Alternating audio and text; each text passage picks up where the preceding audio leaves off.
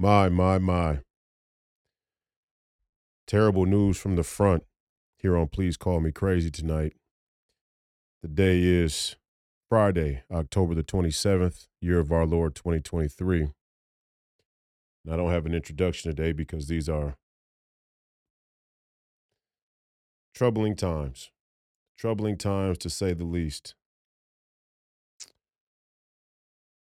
Over the past couple of hours, there's been some friction that's transpired between me and my dear friend, my good friend, Jason Whitlock, who now has gone to Twitter publicly and made the statement that our friendship and working relationship is over due to my podcast I did on Thursday night, which was a sort of Dear Jason Whitlock 2 hour 2 hour monologue that I shared. And, Jason's at least saying publicly, which is very disturbing and somewhat hurtful. I'm very hurt at the moment, to be quite honest, because I consider Jason a dear friend, and I've always had Jason's best interest at heart, and I have the fearless army and the audience and the show and the conversation's best interest at heart, and certainly I feel I can genuinely say I have the country's best interest at heart, at least the soul of the nation's best interest at heart.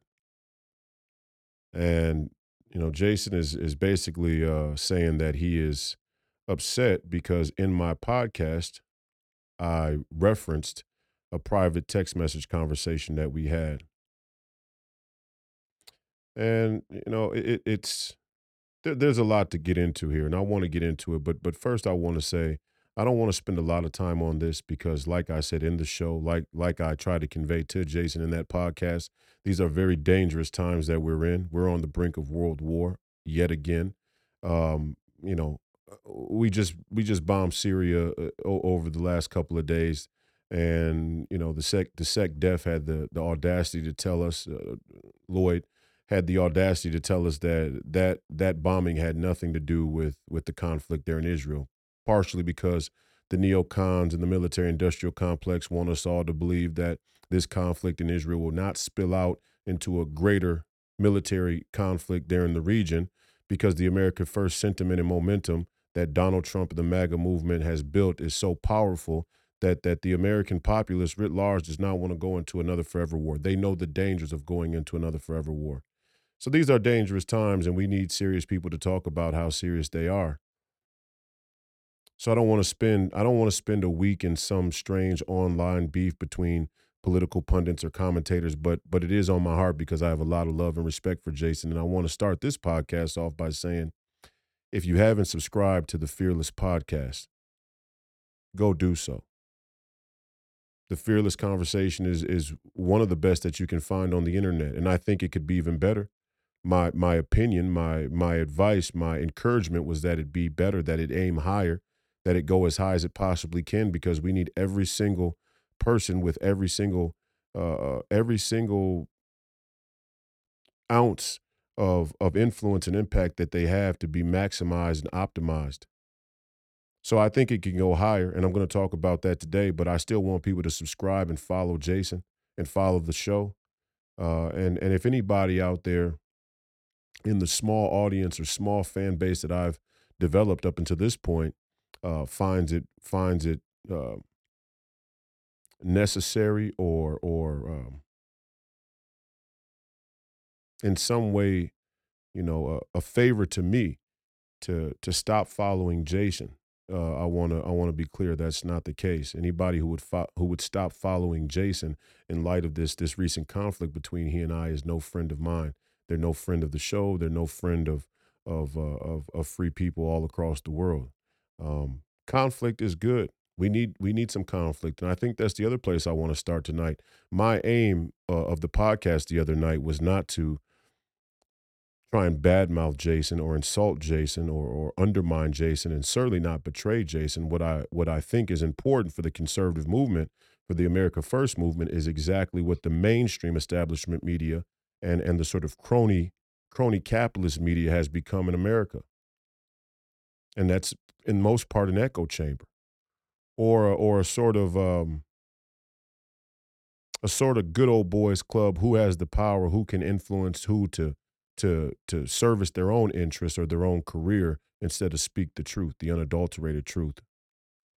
So I want to start off by saying that this is not a Fearless has lost all credibility and Jason is a fraud or any of that. This is grown up talk between two grown men, and we're going to talk like men. And I'm hurt about the situation. It really is heavy on my heart. That's why I am taking my Friday evening to do this. I could be anywhere in the world. I could be out eating. I could be out chasing women. I could be out gambling. I could be out just enjoying alone time or quiet time or relaxation time at the end of a very emotional week now at this point. But here I am because the conversation is important to me.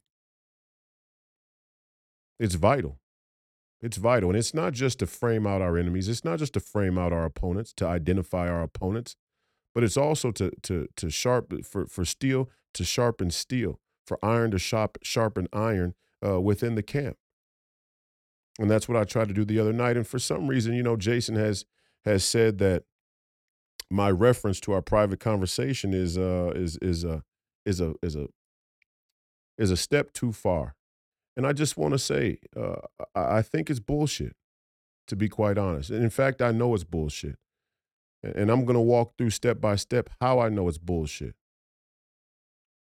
The first clear way is nothing that I referenced in the podcast was any information that wasn't already shared by Jason himself on his podcast a number of times.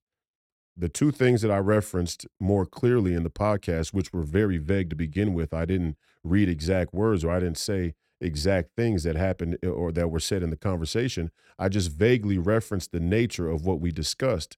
Number one, Jason's marital status and him not having any children, which he often references himself on the podcast all the time. So I didn't think that was disclosing anything private or anything that would harm Jason in any way. And I didn't intend it to harm Jason. I just stated a fact and how that particular fact I think is playing into the dispute that he and I are currently having.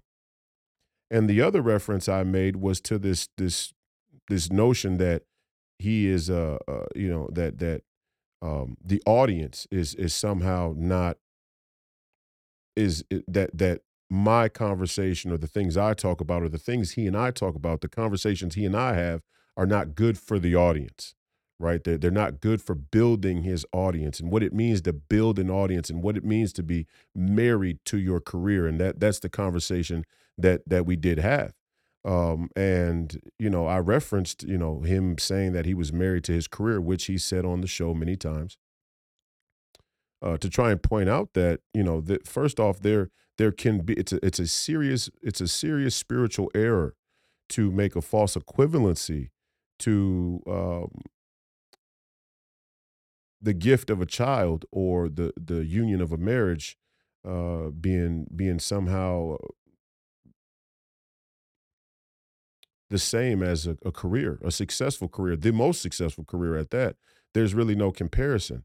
And I think that error in his worldview is exactly why we find ourselves in the situation today. So, this was not the first time that a conversation that took place in a group chat between the fearless contributors or a conversation that took place between Jason and I in private made its way to the show, his show, where we talk about it, or made its way to my show as a sort of byproduct of the bigger conversation that's continuously taking place in the ecosystem of Fearless or me or whatever show we're on or the entire conservative media outlet that we often participate in. So I'm really disturbed and mostly I'm disturbed because I hate when people try and make it when people are upset and they just can't say what it really is. They just can't come out and say it. And then they try and make you look like you're the one who has a corrupt or shady motive. And that's what he said. He makes this Twitter statement or he puts out this statement on Twitter that, in an attempt to be controversial and draw attention to my show, I did this 2-hour podcast. Jason, it's not about my show. There's nothing about the Please Call Me Crazy show that would suggest my interest, my fundamental interest in doing a show is to get as many clicks or views as I can. I want to have the best conversations. I want to leave the record of the most um, politically accurate, historically accurate, socially accurate conversation analysis that I possibly can.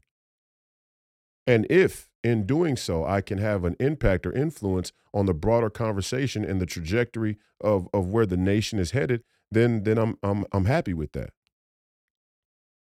But my interest is having the best conversation possible, even when it's just me, even when it comes to the titles. And I think it's so strange that Jason felt the need to make a claim that I'm the one who's seeking attention or controversy, but the revolving lineup of the show's entire format is built on chasing headlines. And this is what I cautioned Jason against in my podcast. This is what I warned Jason against in my podcast. This is what I encouraged him away from in my podcast. That there's a higher calling for Jason Whitlock right now. And I thought I was giving him props. I thought I was giving him credit. I thought I was giving him a compliment. I didn't think that he would. I didn't. And it never crossed my mind. It actually never crossed my mind really that he would be upset with it. I mean, anytime you go to talk about somebody else and they're not there, like I'm doing now, you run the risk of them being upset with something that you said. But it never really crossed my mind that it would be a relationship ending sort of situation.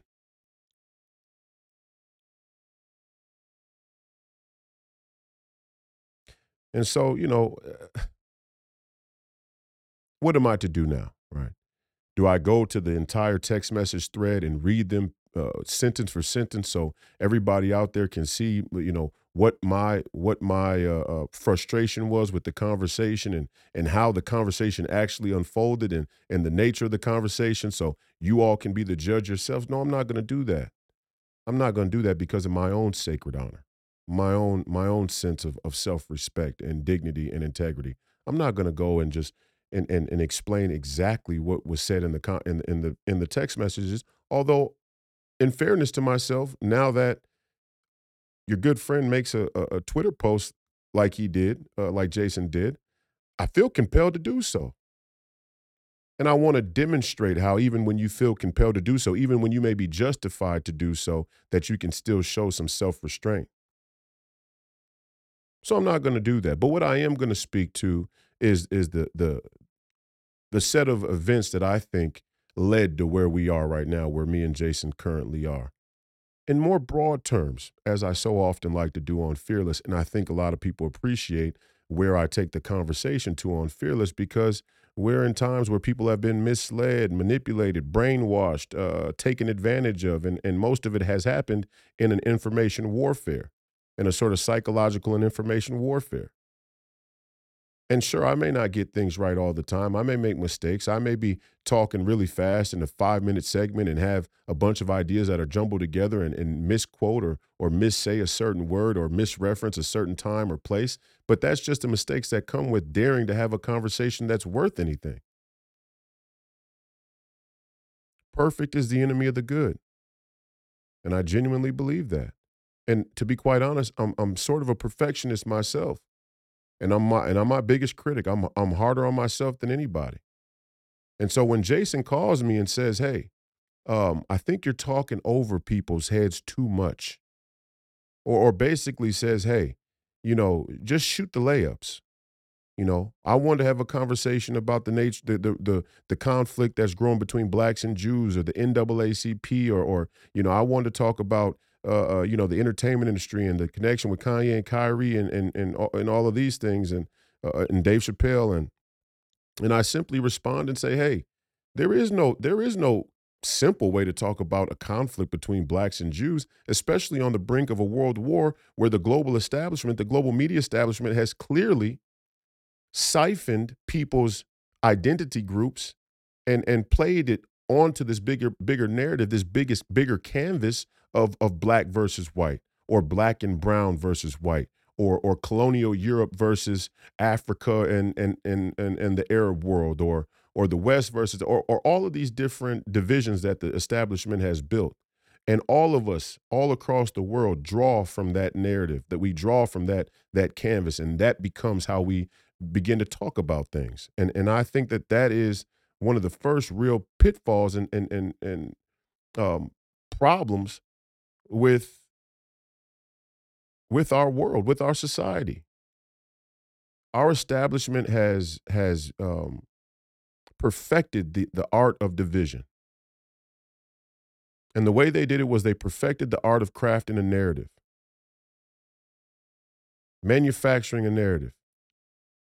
And so every time I talk, whether you understand or not, I am not willing to bastardize you. I'm not willing to insult your intelligence by talking at a level that I think you can understand, because I fear that you couldn't understand anything higher. And when you look at the comments, and you can't always take comments on face value, because we don't know what's really happening in the comment section, although I give the benefit of the doubt to the users that interact with the content, and thinking, hey, this is a genuine person out there. And if there's one benefit, if there's one positive to what social media has given us, is that I could talk to somebody in the Netherlands, or I could I could have a conversation, and somebody in the Netherlands can see it and say, hey, I was inspired. And from our last podcast between me and Jason, which was on Tuesday night, we had somebody say in the comments, "Hey, listen, I'm a believer, and I fell away from the faith, but but Royce has helped me, or makes me want to get back to Jesus Christ." I mean, I don't know what more validation my contribution on Fearless needs other than that, but that's special to me. So I think the comments are worth something. And in the comments, you'll often see people say, hey, you know, thanks, Royce, for, making us think. And I appreciate the ability, I find it a blessing. I find myself fortunate that I've able to be in a position in my life to think about things in front of an audience and inspire them to think, and that be some type of valuable or fruitful exercise. I mean, I can't tell you how many times I sometimes doubt my deservingness of such a position in our society. But I love it. And I don't love it in a self-aggrandized way. I love it in that, man, what better life could I ask for? But nothing about what I'm doing is about a career or about attention. Nothing about what I'm doing is to try and draw controversy for controversy's sake. That's not a part of Royce White's brand. That's not a part of who I've been in my life. Anytime there's been controversy around me, it's because I'm willing to speak a truth that many people aren't willing to speak. And tonight I'm forced to do the same. Tonight I'm forced to talk about things I would rather not talk about. I would rather not talk about this petty bullshit beef, I guess, that me and Jason are having, because I loosely referenced a few things that we discussed in our conversation, and had a very encouraging, uplifting, I thought, message to my good friend about the overall direction of his podcast and his ministry and his leadership in a time such as this. Yes, and I'm very unashamed. I think every day that Jason Whitlock spends talking about sports or prioritizing sports because of what the jerk off society wants to click through on the internet, we have wasted valuable time with an individual that has the mind and the spirit to have great impact and influence on our society. Absolutely. And I can stand on that. And some of you may say, oh, well, you can't talk about politics all day, every day. You got to have a break. Yeah, you have a break when you're done talking. You have a break when you go to sleep at night. You have a break when you go sit with your children at night at the end of the bed, or you read them a bedtime story, or you tuck them in, or you take them to school in the morning, or you have a break when you're not at war. And we live in a sort of soft, post-enlightened, posh, prosperous mentality where the most basic level of consistent and committed focus and conviction is seen as is accepted as being too much for us. You know, it's too much doom and gloom. Well, how about we make the self-sacrifices necessary to change the circumstance of our society, of this nation, of this country, of our communities, so that we can arrive at a better time, so that the more relaxing and peaceful times could be plentiful. There's no amount of saying it's too much that's going to change it. It's like doing the laundry. You let the laundry pile up for 3 weeks. There's no amount of thinking, hey, this is too much fucking laundry that's going to get the laundry done. You just got to sit there and get that laundry done. And when it's all done and it's washed and it's dried and you got to hang it up or you got to fold it, there's no amount of thinking, this is so much laundry that's going to get it done. You just got to do it. And so that's what I was trying to inspire in Jason. And I think we still have time to do that, my good friend. Nothing I'm doing is a knock on you. Nothing I'm doing is harmful to you. You say our friendship is over. I'm the best friend you got. I'm the best friend you got, and you know that. And anybody who's watched Fearless over the last 2 years has seen the impact and the influence, the positive influence I've had on Jason Whitlock by his own admittance to think about things in a way that he hadn't thought about before. To bring an entirely different worldview and perspective into the conversation that allowed everybody to think a little differently. And I'm not tooting my own horn. I'm just speaking about the facts, because that is the act of a friend in and of itself.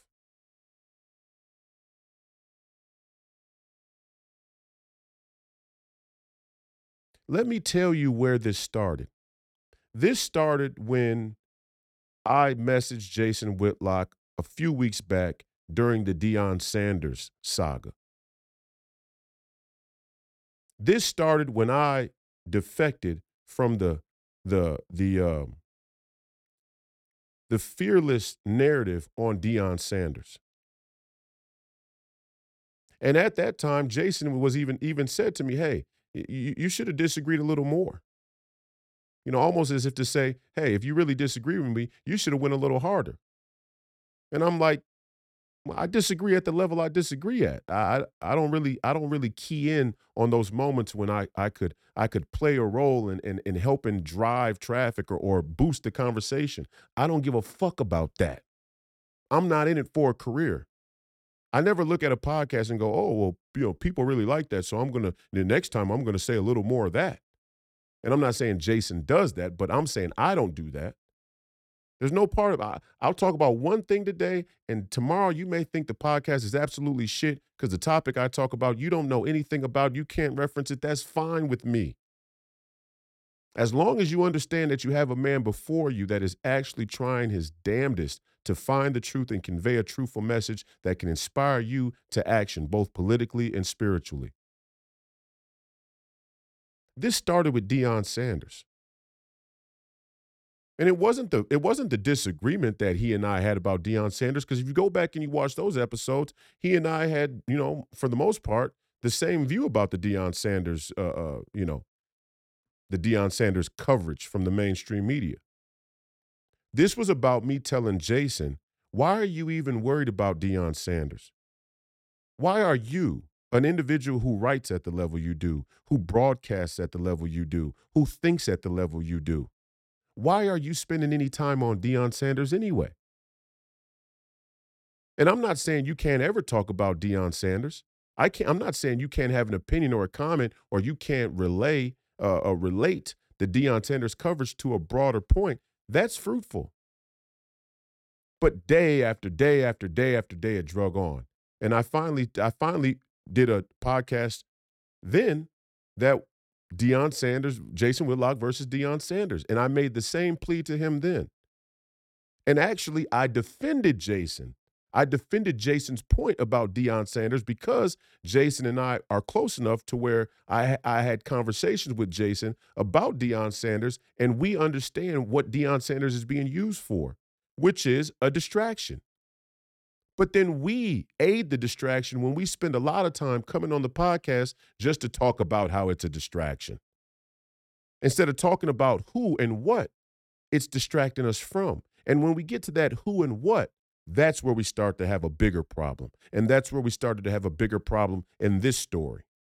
Because about a week and a half after, when Matt Gaetz was fighting the CR bill, when Matt Gaetz was trying to take McCarthy out of the House speakership, Mark Levin had made some very disparaging comments about Matt Gaetz being an attention seeker. And now Jason, unironically, calls me an attention seeker.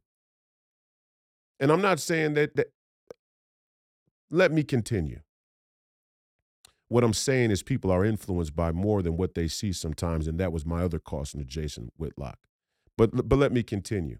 I was on talking about Matt Gaetz and how the neocon rhino establishment hides out in America First in MAGA costume sometimes, hides out, but still gets a voice or a platform in the mainstream media, like Mark Levin, to throw stones and try and sandbag Matt Gaetz.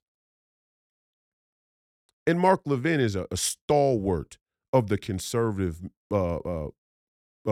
media.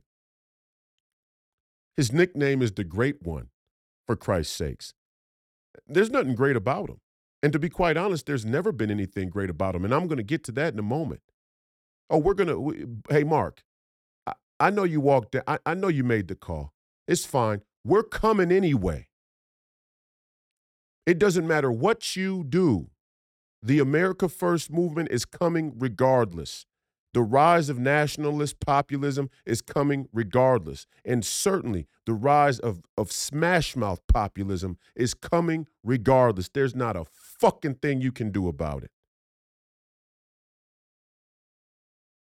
This is an exercise in futility.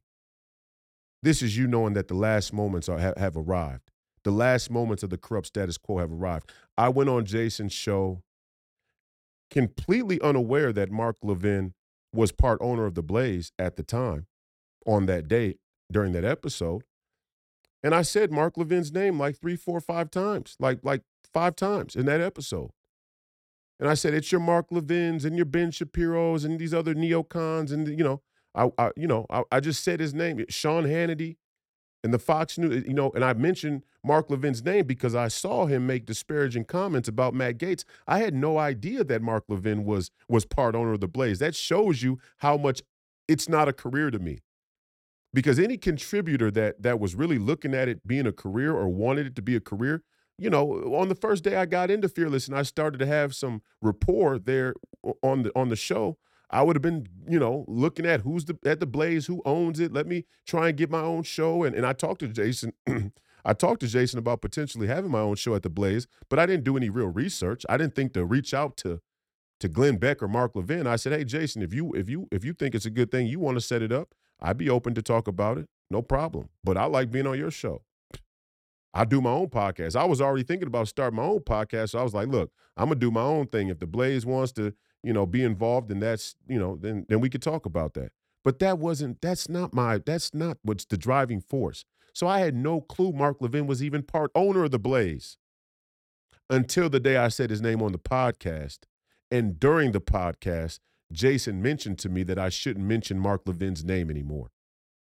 And then I go to watch the podcast because there's been times when Jason makes suggestions to me or pushes back on a direction I'm going in the podcast. And then later on, it's left in the podcast. It's left in the show. Like you can see that interaction in real time. I go to the show later on that night and watched, as I often do, because I love to watch the chat. I like to see how many conservatives and 501c3 Christians and omnisexual, liberal leftists and Chinese bots pop up in the chat. I go to watch the show. I go to look at the chat, and I notice that my segment has been edited, and my comments about Mark Levin have been edited. I didn't say anything.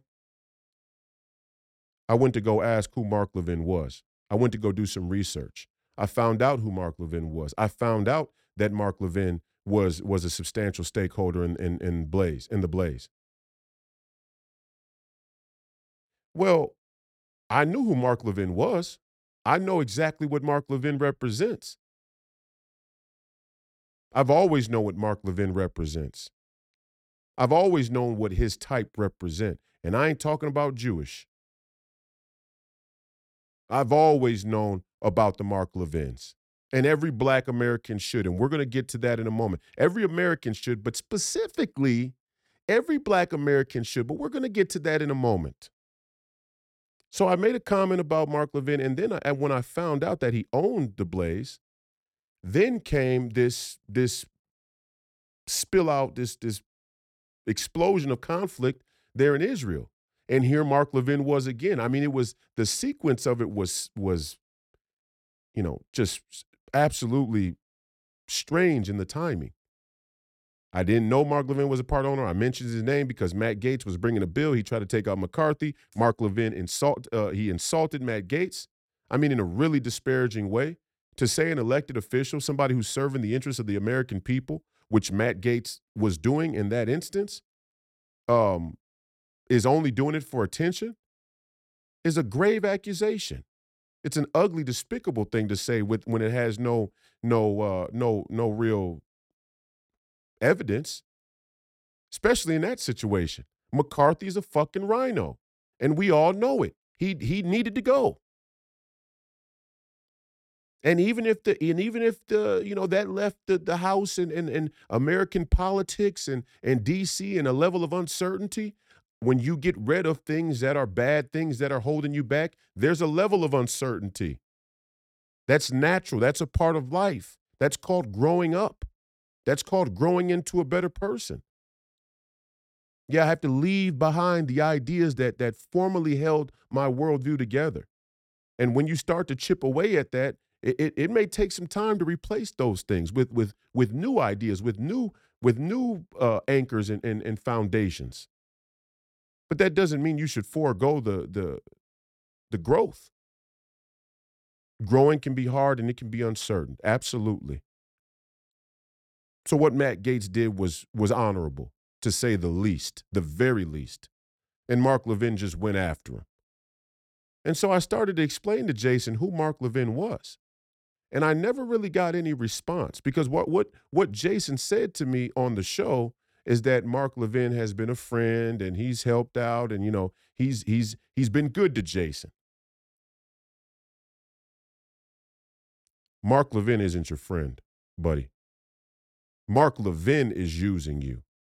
Mark Levin is using you for controversy and attention to your podcast for his benefit, not me.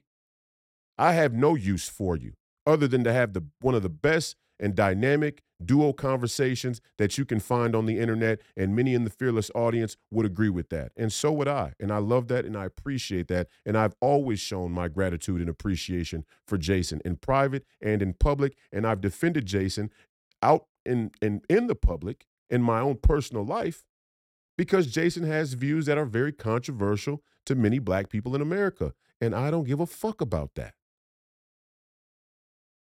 When they come to me and they say, why is your boy saying this? Why is your boy saying that? Why is your boy always talking bad about black people? I say, because you motherfuckers is out of control a lot of shit's out of control. What do you want him to say? You want him to lie? What? What's he saying that's not true? Well, I just don't know why he spends so much time focused on it.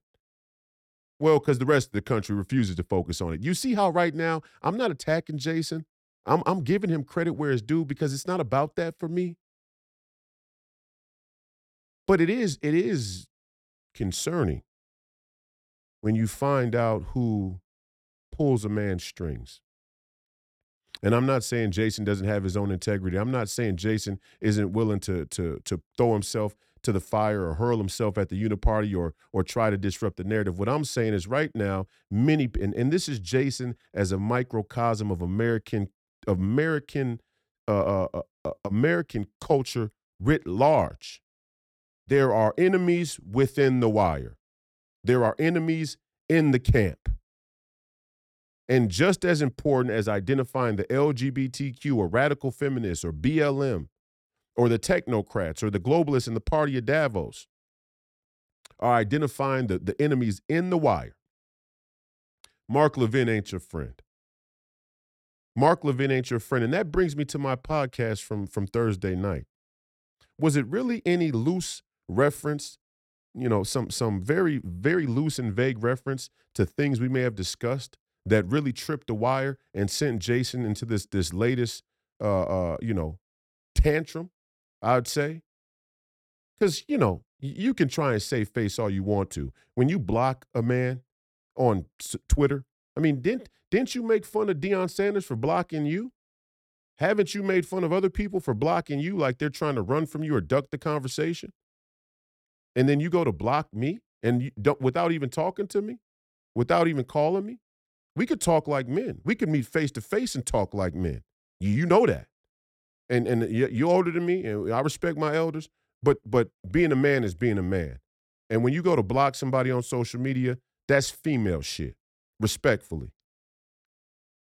I don't know if there's anybody I've ever even blocked on Twitter. Maybe there is, just, randomly, but certainly not anybody, not in that context. Like I'm severing ties, I'm cutting off the relationship, I'm packing up my bags and I'm moving and I'm changing my number. And I tried to shoot him a text message earlier tonight, just to say, hey, let's go on the show and talk about it. You got a problem with something? I'll come down to Nashville. We could do it in studio, 2-3 hours. Let's talk about it. Let's get down to it. Bring Mark Levin down. Invite Mark Levin to Tennessee. Let's talk about it. Blocked. Phone number blocked. You block a man's phone number. You block a man on social media. I mean, it's petty. You're right. It's a petty thing to do.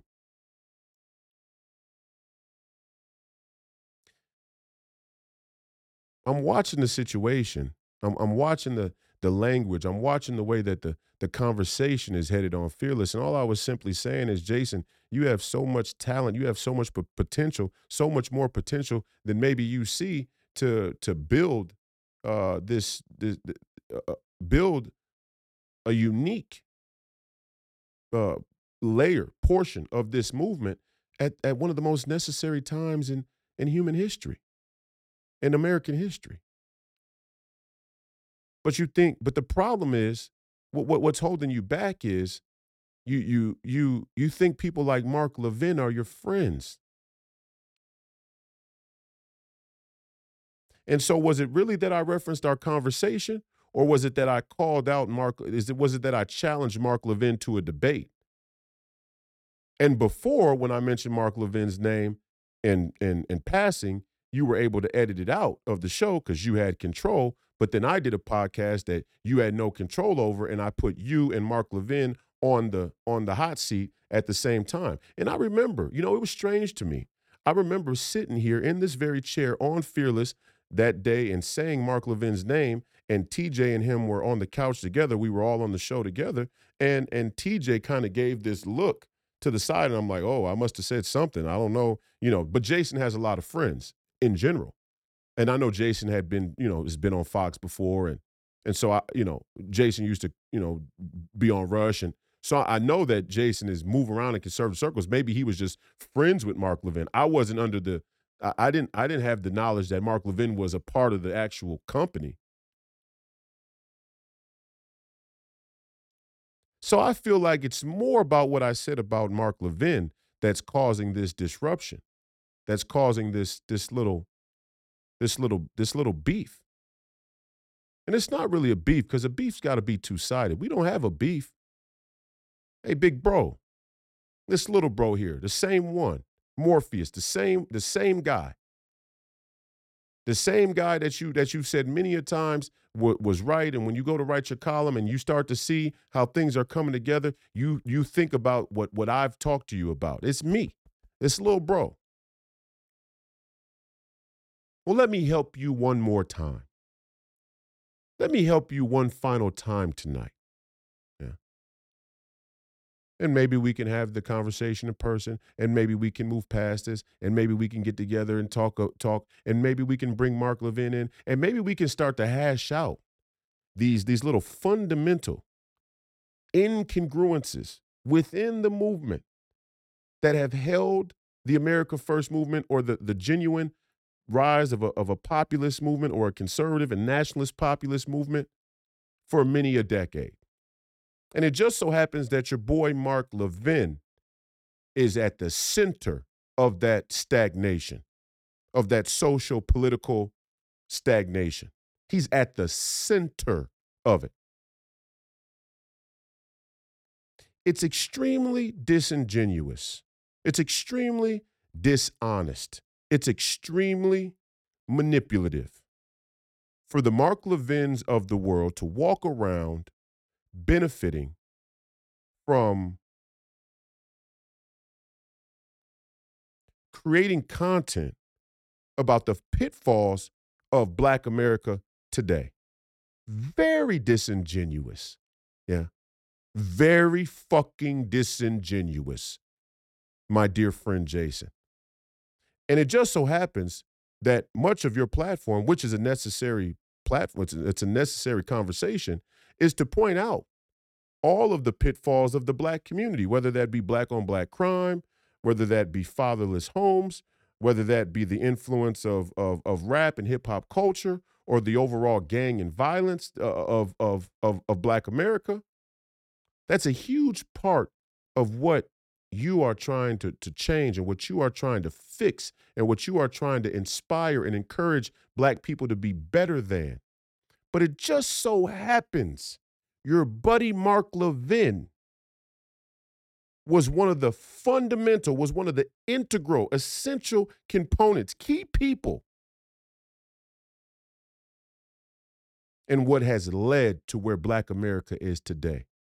And I'm going to say something that may not only offend the fans of Mark Levin, the great one, or other conservatives or other Republicans or other members or members or listeners or viewers of the Fearless channel or conversation or Fox News or anywhere else. I'm going to offend a lot of people by saying one name, Ronald Reagan. Ronald Reagan. And it has always bothered me that Ronald Reagan is seen as a saintly character. And I'm not saying that Ronald Reagan didn't do some good things. I'm not saying that Ronald Reagan was a complete, whatever, a complete awful person. But I do know a few things. I do know that you can find a conversation between Ronald Reagan and Richard Nixon talking about Black people as though they're inhuman. I mean, you can find that right on the internet. And in a time today where people exaggerate language, where people exaggerate individuals' speech to persecute them and sometimes prosecute them by making it racial when really it's not that racial. It's interesting. It's actually a little bit jarring to go back and listen to some real genuine racism, like between Richard Nixon and Ronald Reagan. Just chatting on the phone, laughing, ha, ha, ha, ha. And I'm not saying overall Ronald Reagan was a bad president, but I can say that there is a picture you can go see of Bohemian Grove where Ronald Reagan and Richard Nixon are sitting there at the table. If I was running a political campaign, when I start to run political campaigns, there's not a single thing they could offer me to come to Bohemian Grove. There's not a single fucking thing they could ever offer me to go to Bohemian Grove. For what? For what? These are your posh, omnisexual, neocon, neoliberal elites that have trashed the country. What the fuck I want to come talk and hang out with y'all for? Because I need money, or is it because I need corporate and political capital? Either way, doesn't matter. Point is, ain't no reason to be there, and especially looking back on it, it's a real indictment of both of them that they were seen there. It's a real indictment of anybody who's been a part of Bohemian Grove, to be quite honest with you. It's a freak show. It's weird as fuck. It's just weird. On face value, it's weird as fuck. Who can deny it? Who can refute it? And I don't bring Ronald Reagan's name up to really make it about Ronald Reagan because it's not so much about Ronald Reagan as it is the scam that took place, the scandal that took place under Ronald Reagan, known as the Iran-Contra scandal. And in the Iran-Contra scandal, there was a three-way trade between the Sandinistas, the Iranians, and black communities all across America, brokered by the CIA to trade guns and drugs and money. Nobody was ever prosecuted for the Iran-Contra scandal. Nobody was ever brought up on charges or held accountable for the Iran-Contra scandal. At the time, Edward Meese, who was the Attorney General,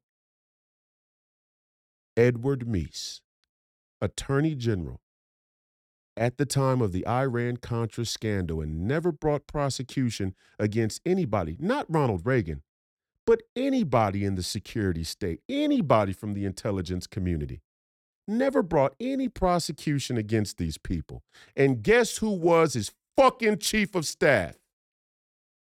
Mark, the Great One, Levin. Let that sink in. Let that sink in, my friend. The man you work for, who lets you go out and make content about how downtrodden the black community has become, was right there at the table when a huge piece of what led to that took place, was put into action, was set in motion. Because remember, if you tune into Fearless, all of the black contributors reference a time where the black community was much less plagued by violence and fatherlessness and drugs and crime, and that whole thing is relatively new. And you can see that across much of the mainstream. I mean, even the alternative mainstream, let's say alternative mainstream political discourse, you can see a consensus that this plague of the black community is relatively new. That if you go back to the 60s and the 50s and even in the early 70s, the black families were much more church and Christian oriented. They were more nuclear family driven. There was much less drugs and crimes, especially violent crimes between young black men, especially gun crimes. Who knows how big the Iran-Contra scandal really was? I mean, if you can't trust the CIA to not run an operation where they're trading guns and money and coke and driving it into black communities so they can fund their black op missions. Because remember how the whole Iran-Contra thing came about. After the Vietnam War, during that time, we had a very America First Congress. And what Congress said at the time was, we're tired we're tired of American tax dollars going to an effort to topple governments all around the world. We don't need to be in the business of toppling governments over in Slovenia or wherever. And so the CIA did a workaround. The CIA said, oh, okay, you think you're cutting the money off? Okay, watch this. Watch what we're capable of.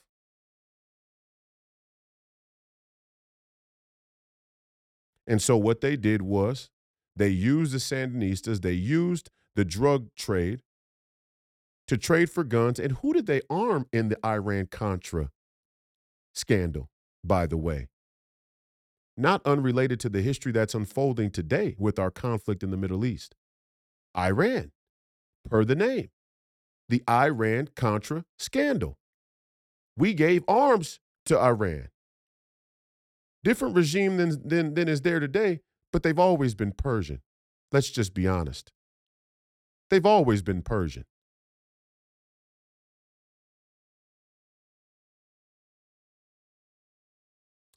The same man who profits from talking about how riddled black communities are with drugs and violence and fatherlessness was right there at the table, was right there in a key position of power under the attorney general who could have prosecuted the security state and the intelligence community for engaging in this scandalous, secretive mission that pumped drugs into every black community around the country. And they'll try to tell you it was isolated. But I mean, do you really believe that? Looking back on it, again, nobody was ever prosecuted. So who knows the information that would eventually be declassified about the Iran-Contra scandal is even legitimate. I mean, when your government tells you they were running a secret operation and now they want to disclose the truth to you, you can just assume they're probably leaving out some shit to save face. I mean, that's just prudent for a corrupt government to do. So, Mark, why don't you come on down, motherfucker? Why don't you come on down and tell us all, what role did you play? What were your words? What did you have to say when the attorney general was faced with the decision whether or not to prosecute the security state or the intelligence community back during the Iran-Contra scandal? What did you have to say, chief of staff? Mark Levin was the chief of staff to the attorney general during the Iran-Contra scandal. And now the conservative movement in America is so unwitting that you let him go and talk about the injustice of the same Department of Justice today? And you think he's America first? You think he's MAGA? Are you kidding me? The same guy who said he would never support Trump? And when Matt Gaetz pops up in the Congress and tries to get rid of Rhino McCarthy, he throws down on Matt Gaetz right away? The same people who say we're in debt up to our eyeballs, we have to balance the budget. Oh man, low taxes, low regulation, balance the budget, republicanism. And as soon as Israel is in a conflict or the Ukraine is in a conflict, he's willing to send unlimited amounts of aid and support to those countries. These are your leaders? These are the people you call the Great One? These are the people you give the respect of a nickname like the Great One? But you call Alex Jones a fraud? You say that Steve Bannon isn't genuine? I think we've identified what's wrong with our country. And it ain't the fucking Democrats. It's Republicans. It's Democrats dressed up as Republicans. It's Democrats dressed up as conservative. It's liberals. It's neoliberals. It's the neocon, neoliberal world order. And I've been talking about it since day fucking one on the show. And everybody makes some casual joke about it like, oh, there Royce goes again talking about the neocon, neoliberal military industrial complex. And little did I know, without even knowing it, one of the key players of the neocon, neoliberal military industrial complex narrative in American political culture is sitting right upstairs from the fucking show. Didn't even know it. I didn't even know Mark Levin owned the Blaze. But now it starts to make a lot of fucking sense what's going on here. The enemies are in the wire. The enemies are in the wire. And Jason can say, you can say, that I want attention or that, that I'm doing, that I betrayed you. It's not a betrayal. A betrayal would be to let you get co-opted by neocons and not say anything at all. That would be a betrayal. But despite how tough we say we are, despite how thick-skinned we say we are, despite how emotionally mature we say we are, when we can loosely reference the Bible and Scripture, or we can joke about our own weight, our own deficiencies from a place of strength on our own terms, Despite all of that, as soon as I challenged Mark Levin and the structure of the company, now all of a sudden I'm out. Well, what kind of conversation are we building? I wish Free People Radio would get as big as the Blaze, and there was in 10 years, I'm 42, and Free People Radio is as big as the Blaze, and there's a show underneath my leadership, and somebody comes on the show and starts to become a contributor, and instead and disagrees with me, doesn't like me, thinks whatever they think about me, and I run from that shit. Does anybody out there in this audience right now imagine any scenario where I would run from a contributor that had a question, that had a critique, that had a criticism of my worldview or my role in American politics? Or do you think I would walk right downstairs and say, set the fucking cameras up, let's roll. Let's talk about this shit right here, right now. And if we don't come to a conclusion, we can talk about it again next week.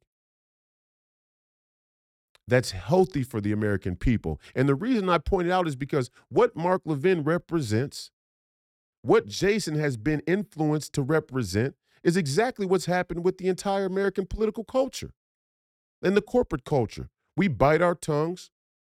We run from challenges. We run from tough conversations. We run from tough decisions.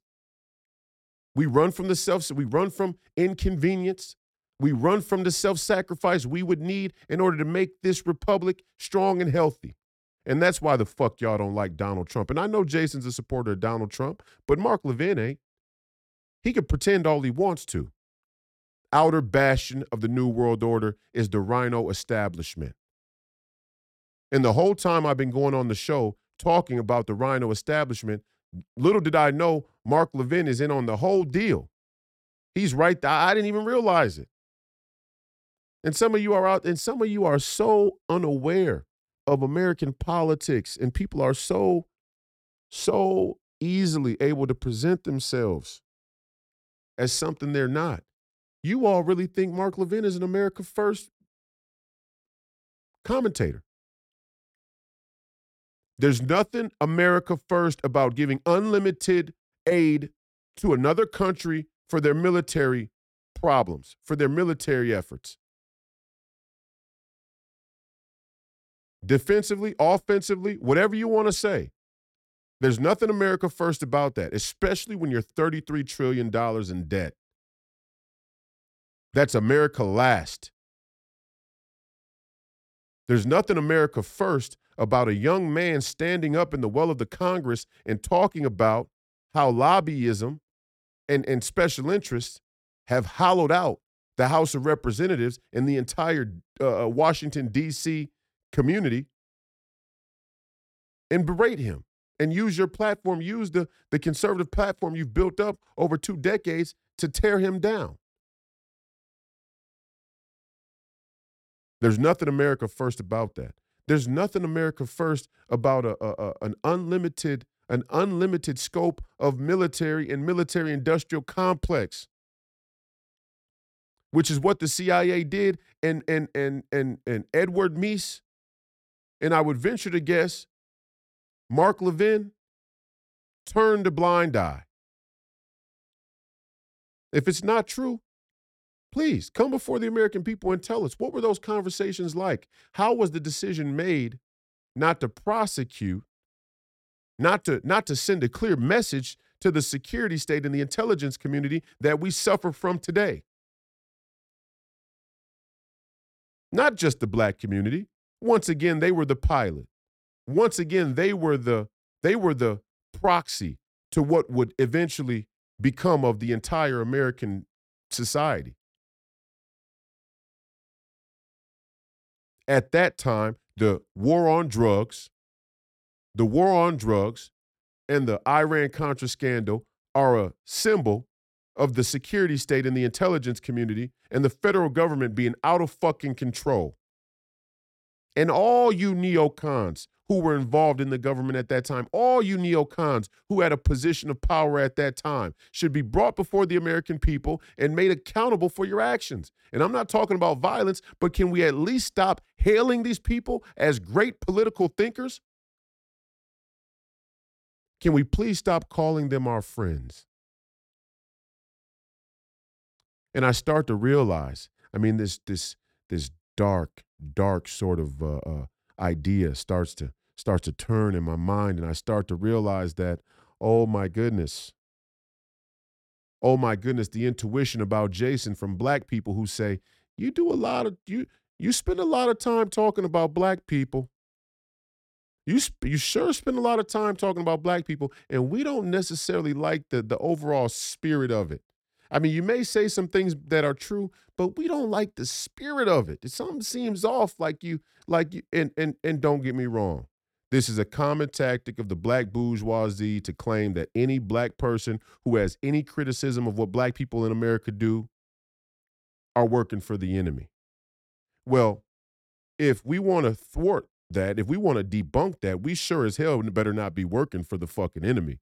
And in this case, I don't know if it's Mark Levin's influence on you directly, if it's Mark Levin's influence in a more tacit way, or if it's you trying to impress him. These are the dark questions. These are the troubling questions that start to turn in my fucking mind, and all I think to myself is, I love you, brother. I love you. I love you. I respect you. I respect your talent. I respect your intellect. I respect your courage. I respect you. But we got to get real fucking clear right now. And I'm not letting you off the hook by you saying, "Oh, I'm just a sports journalist who wants to promote a biblical worldview, a Christian worldview." But you got neocon anti-Jew Mark Levin, who's a forever war extraordinaire, who's an infinite CIA. I mean, imagine how Mark Levin must think or feel when his star commentator goes on his show and talks about the corruption of the security state and the intelligence community. Or maybe he doesn't feel any shame at all. Maybe he just sits there in Virginia, miles and 1,000 miles away from the studio there in Nashville or there in Dallas, and just has a nice fucking giggle. That Glenn Beck ran into financial hardship and Mark Levin was able to come in with the cash, and now he gets to benefit from both sides of the coin, from both sides of the trade, from all sides of the trade. This trade here, the America First nationalist populist movement, and I'm supposed to sit by and not say anything about it? Fuck Mark Levin. I'm not scared of these people, Jason. And you shouldn't be either. And I continue to pray. I'll continue to pray and encourage you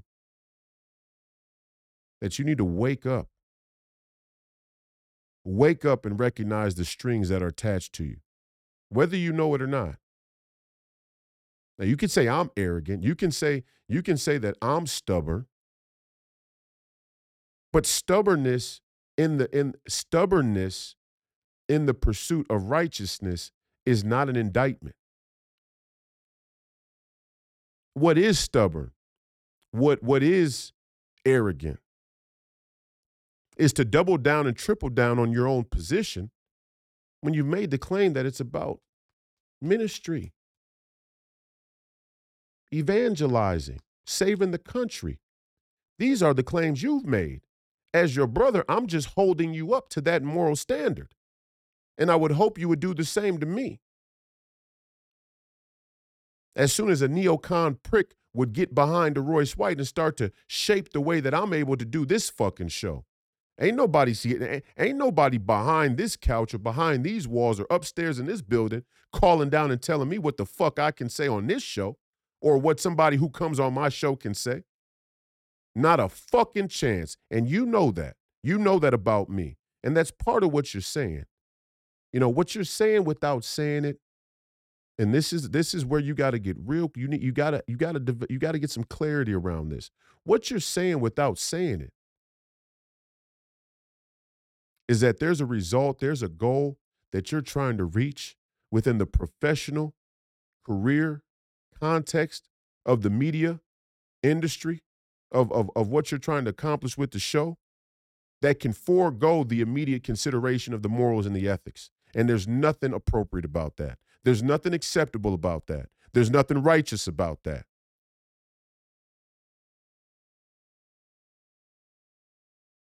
There's nothing Christian about that. And we all struggle at times. Me too. Me too. And yeah, I may be arrogant.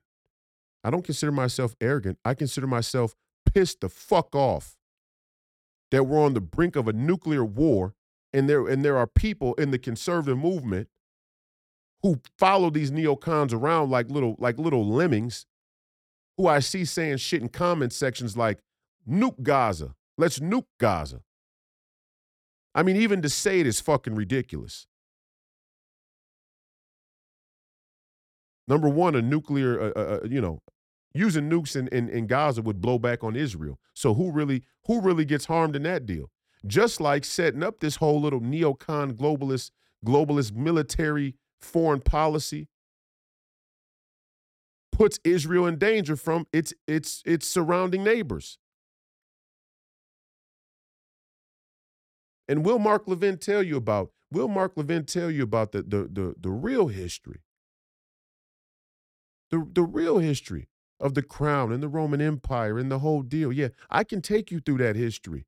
I know a lot of people out there don't like to see a young militant black man that has any sense of history, that has any competence in the politics that he's talking about. I know how you feel about that shit. We seen you whack a couple just like it. Gonna be a little tougher with me though. I can promise you that. Gonna be a little fucking tougher with me. I don't make it easy. Gonna be a little bit fucking tougher with me. But we've seen it happen before. We know you don't like that. We know there's a lot of people out there that don't like that. And I don't mean to make it black or white, but any black man who defects from the Democrat plantation and any black man who knows a little bit too much about that neocon history, people don't like that. Establishment don't like that. Time to make a phone call. Hey, slow him down. He's too hard to understand. Go look at the comments from any of these videos, any of these episodes. Sure, there are people who say, "Oh, Royce doesn't get to the point quick enough, or he just, rambles on, or it's a rant, or whatever they want to say." Yeah, okay. Maybe they just don't like the fucking truth. Maybe they just don't want a nuanced worldview, because a nuanced worldview would make them feel a certain sense of obligation to become more aware so they could become more involved. And this is where I said, Jason runs the risk. You run the risk of becoming the controlled opposition, bro. Baby food for black people for Mark Levin. Baby food for black folks. Baby food for black folks while the white folks watch. And there are conversations that need to happen. I get it. But starting from a premise, starting from the baseline that there's information that your audience just can't understand is completely dishonest. It's dishonest. The entire first ring of this first generation of alternative right-wing media, alternative conservative media, runs the risk of becoming Fox 2.0. And look who you guys have at the Blaze: Mark Levin, Glenn Beck, and Jason Whitlock. Mark Levin's audience has capped out. Respectfully, Glenn Beck's audience is mostly capped out. They already got all the neocon Protestant boomers that they could possibly stuff in to the broadcast, to the audience. Jason Whitlock's show is on the rise. Jason Whitlock's show has momentum. Jason Whitlock's show has the opportunity to really change and move the needle.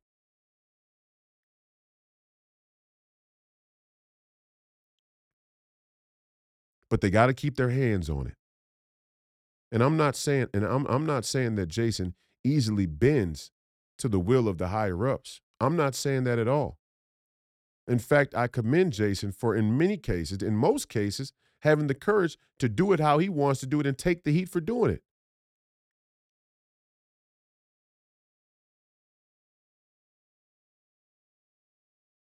But you march down the field 90% of the way, and some people would say, hey, that was a pretty good drive. You did some good things. You moved the chains. You kept possession of the ball. You did some good things.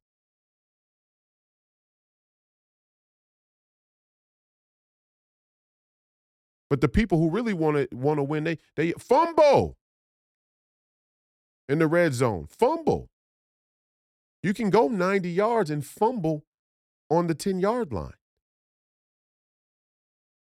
And it doesn't negate everything you did in the 90 yards, but it sure as hell don't feel good.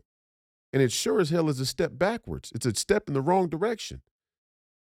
And when you come on and we talk about America First politics and we talk about MAGA and we create a sort of shield for Mark Levin and any others like him, I start to ask the question, what the fuck are we doing here?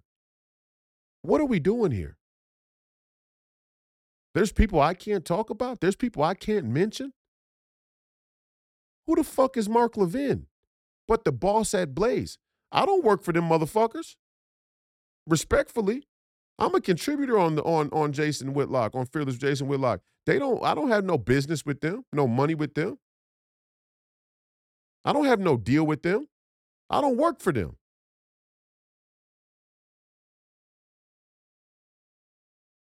And to be quite honest, Jason, you don't work for them.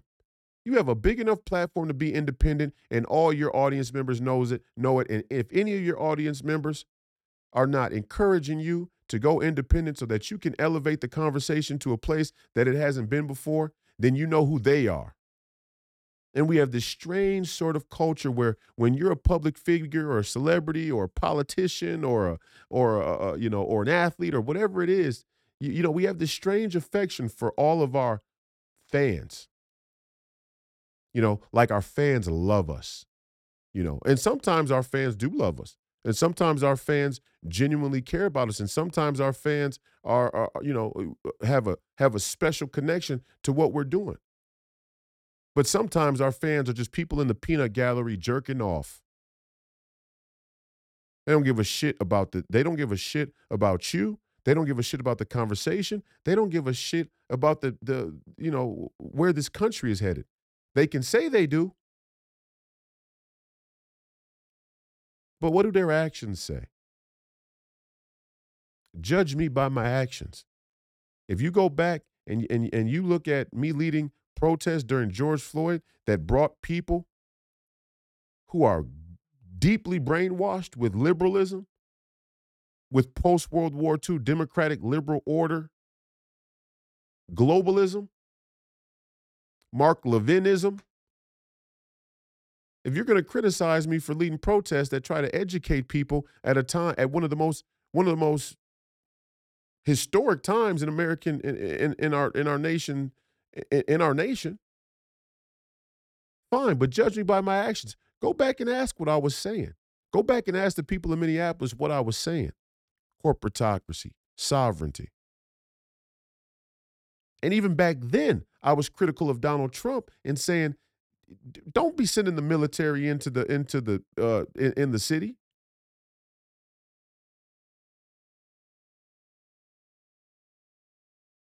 And guess what? He didn't send the military into the city because he recognized that there's an intuition in Donald Trump even that is still having trouble completely giving up, completely acknowledging just how corrupt the system is. And all of us struggle with that because once we get to that place, that next step is dire. But Donald Trump's starting to understand now. He's starting to understand now.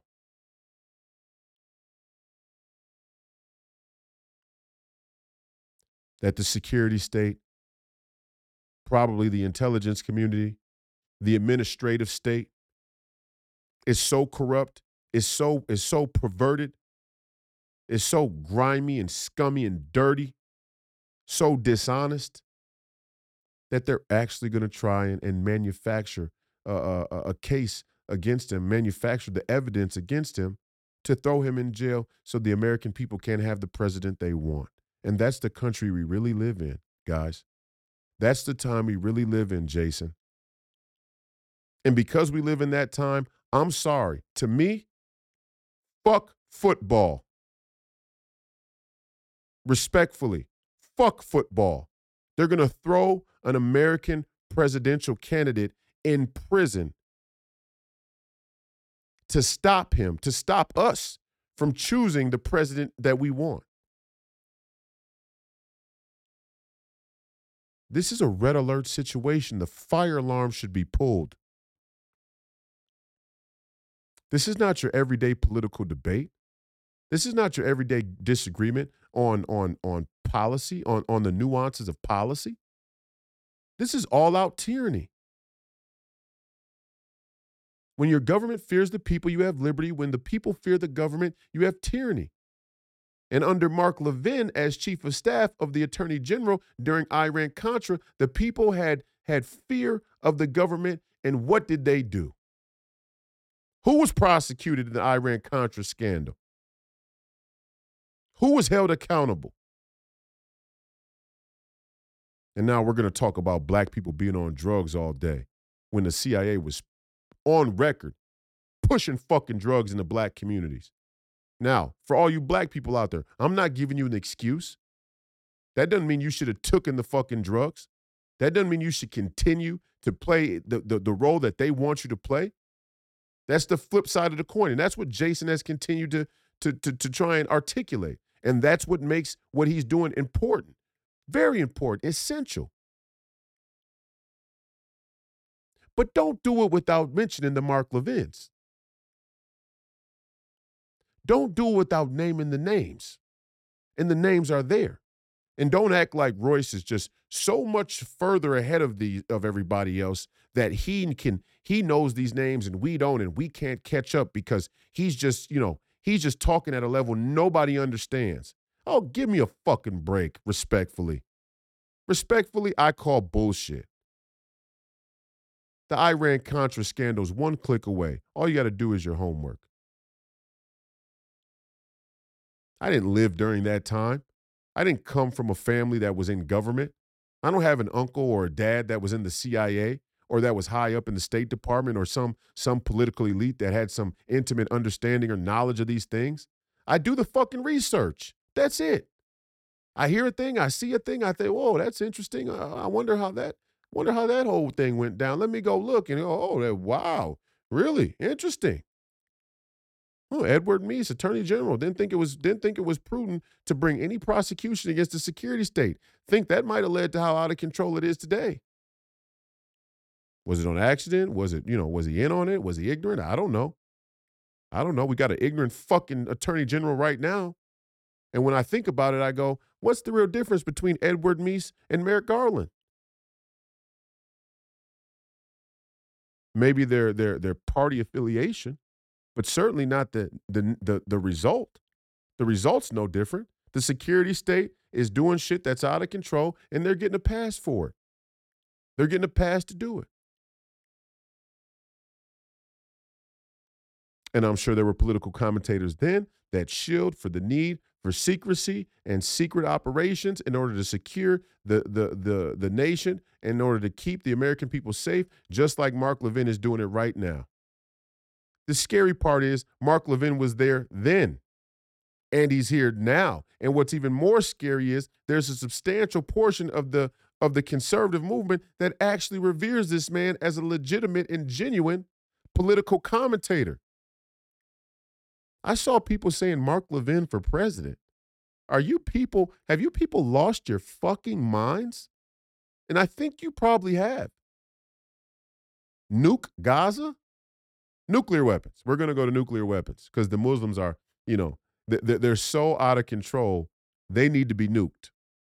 And any of the innocent women and children and other people there in Gaza, it's so out of control, they need to be nuked. They rolled up to Israel with front loaders.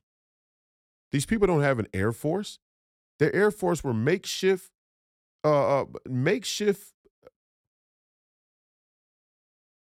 makeshift little scooter planes. I don't even know what you call those things they were flying over into Israel. They don't have an Air Force. They don't have a Navy. They don't have a Space Force. These people are rebels. We've dealt with it before in the Middle East. We could deal with it again. We can't deal with it in perpetuity. We can't deal with it forever. In every spot in the Middle East, it's not going to work. We can't do it. We cannot do it. And so what we really should be talking about, what we really should be spending time on, instead of some petty, silly, immature, feminine, we spend a lot of time on Fearless talking about the feminization of the American man. Well, this is a very feminine ass thing to be doing. Blocking each other on fucking social media and phone numbers instead of calling and talking like a fucking man. Respectfully, in love.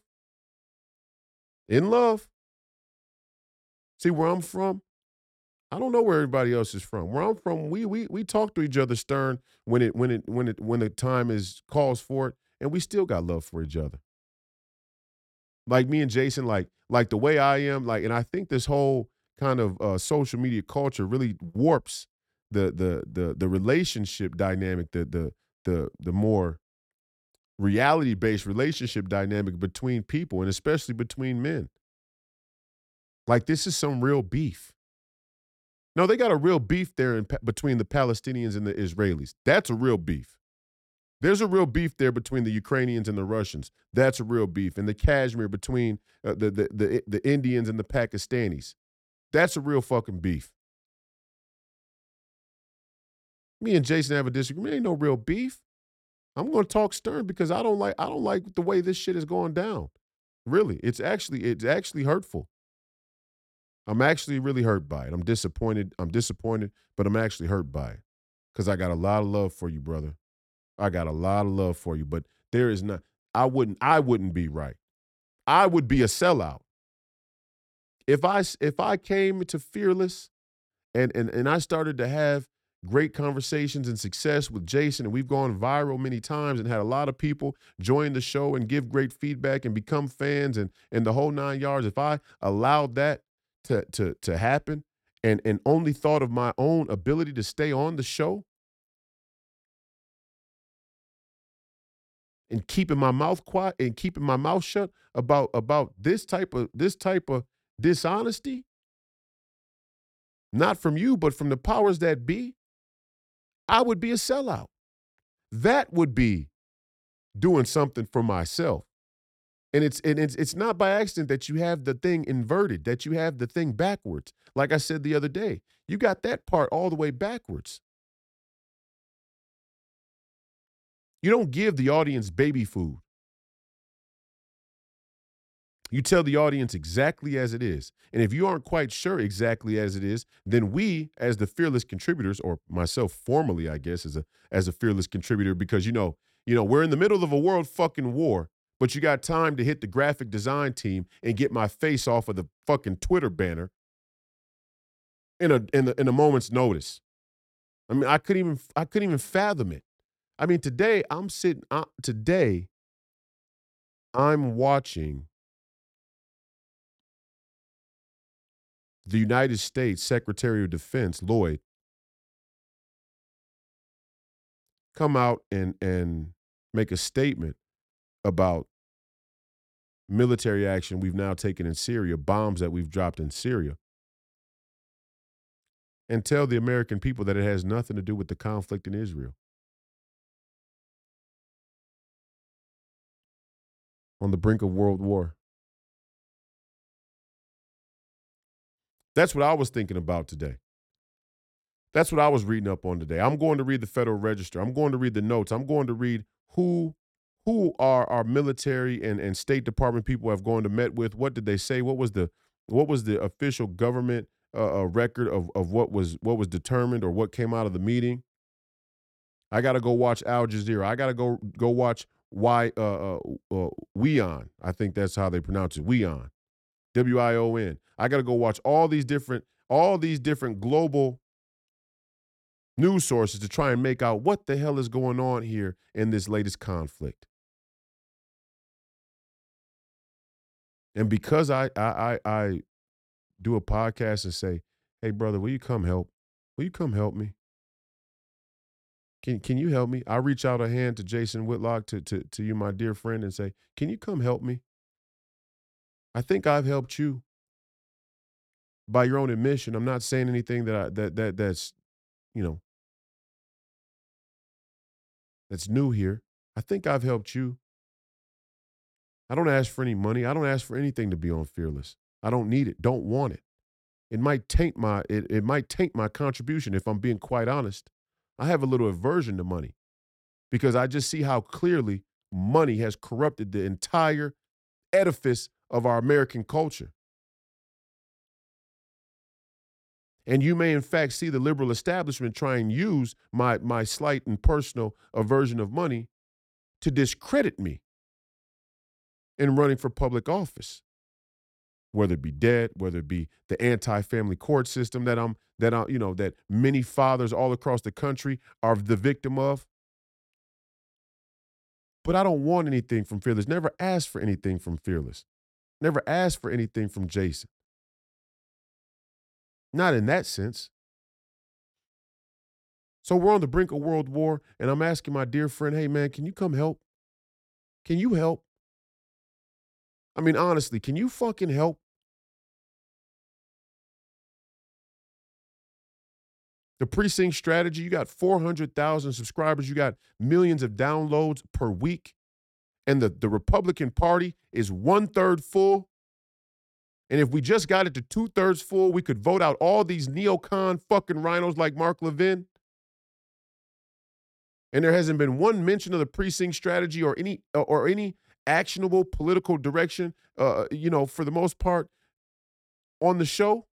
But we got time to talk about the relationship, the gossip about Deion Sanders and some girl that he's dating. I'm looking right here, why Deion Sanders and Aaron Andrews' relationship is troublesome. Robert Griffin's attire goes viral for all the wrong reasons.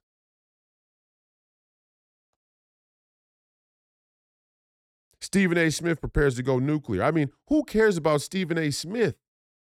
I mean, imagine a world war pops off tomorrow like it is today, and we start to become the controlled opposition by distracting American citizens from vital time to figure out the action and strategy.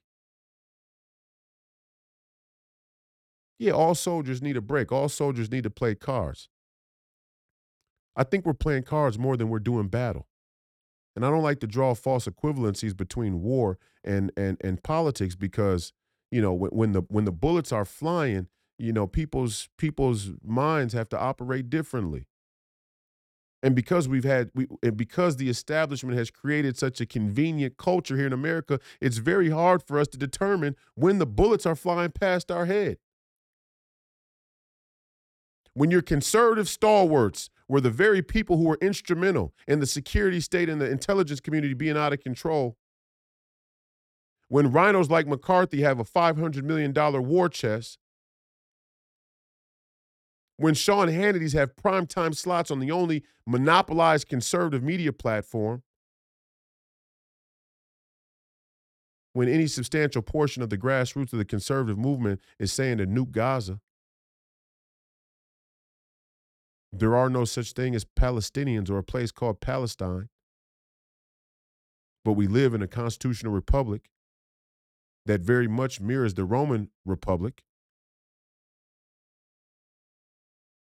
And it was, in fact, Rome that took the land from the Jews in the earliest days of our historical record and out of spite renamed Judea and Israel, Syria, Palestina. Out of spite. Yeah, they did that. Yes, they did that. And that was wrong. Who's the empire today? Who's the empire now? And what does going to another forever war service but the idea of empire? And how did the Roman Empire fall? It got too big in its military ambitions. And when the hordes of barbarians showed up at the gates, there was not enough people left to protect it. Again, I asked the question that I asked on Thursday's podcast. What is this sort of reverse vassalism? You know, AJ Barker made this point to me, and I just thought it was brilliant. What is this reverse vassalism that we've adopted here in America? Where in history does a nation or an empire that protects other smaller nations pay tribute to them? And you all laugh and joke or make fun when I say we live in a cuck society. What kind of international cuckism is that? We pay tribute to you for protecting you? We pay you to protect you? You pay us to protect you. That's how any reasonable if you go to get security, like they're denying the Bobby Kennedy right now, still won't give them Secret Service, blatant misuse of power, abuse of power from the Biden administration against their own people,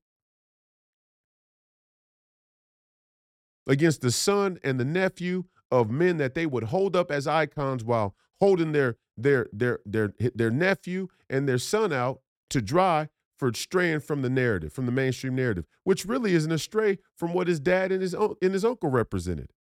It's astray from what the Democrats have become. The Democrat platform has strayed from John Kennedy's leadership. And what was the hallmark of John Kennedy's leadership? Are you feeling me yet, Jason? You know the story. You know what we're talking about. You can't talk about the prophetic nature of John F. Kennedy's leadership, the self-sacrifice of John F. Kennedy's leadership, and call Mark Levin your friend. He's not a friend. He's a military industrial complex neocon. These people were not friends to JFK. They killed JFK. The man you say is your friend, those same political elites, those same posh political intellectuals, those same neocon military industrial complex shills, operatives, are the ones who killed John F. Kennedy. I'm not saying Mark Levin, him personally, but that guy, that type of guy.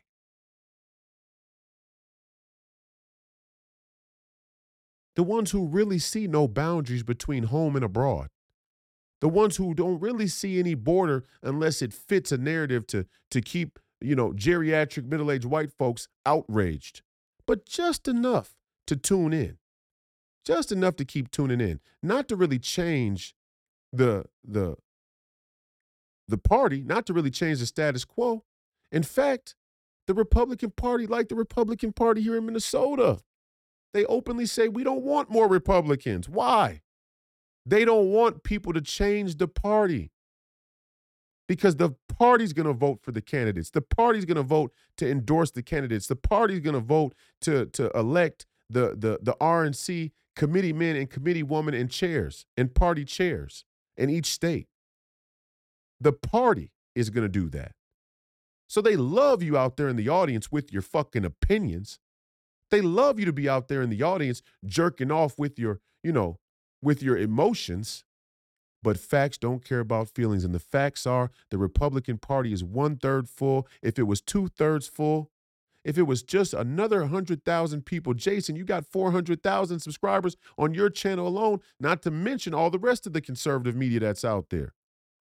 But everybody's more interested in their own audience. Everybody's more interested in their own success. Everybody's more interested in their own platform. Everybody's more interested in their own brand than they are actually changing the status quo. Because all we would have to do is talk about political strategy enough to start to get 100,000 more real America First MAGA citizens into the Republican Party so we can endorse Donald J. Trump. So we can endorse MAGA candidates all across the country. So we can have a MAGA or America First RNC. It's not lost. The doom and gloom isn't the Royce Whites who come and tell you the facts on the ground about the political situation. The doom and gloom are the people who constantly come and talk to you about boys cutting their penis off, but never give you any political action or strategy. Those are the doom and gloom people, and they can do it with a smile, and they can make it humorous. But where is it going to change? How is it going to change?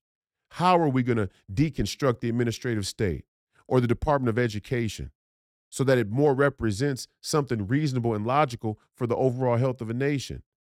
In politics. And will they cheat us? Maybe. But here's a sign that they're not cheating good enough. My dear friend there in Michigan, Christina Caramo, who ran for the the Michigan GOP chair and won. In Hawaii, we got an America First GOP chair. All across the country now, we're starting to see that the head of the state party is going America First. And there's nobody more America First than Christina Caramo. She's a true believer. She's no fucking Mark Levin. Christina Caramo stuck her neck out there, and she's willing to keep sticking her neck out there until the fucking job is done. She's a warrior. She's somebody we should look to. She's somebody you should have on the show, Jason. If Royce White is out, go have Christina Caramo come on the show and tell you about Republican Party politics and what we need to do. A black woman. A black woman is the chair of the Michigan GOP, and we want to talk to Michelle Tafoya, who quite respectfully, probably close to a never Trumper, if not a undercover never Trumper, Rhino. Respectfully. And guess what? The rabbit hole goes deep, don't it? Guess whose name they were floating around in Minnesota to run for Senate? Guess who you may still see show up to run for Senate in Minnesota against me in the Republican Party? None other than Michelle Tafoya. Isn't it ironic? Isn't it ironic how things happen? Isn't it just a coincidence?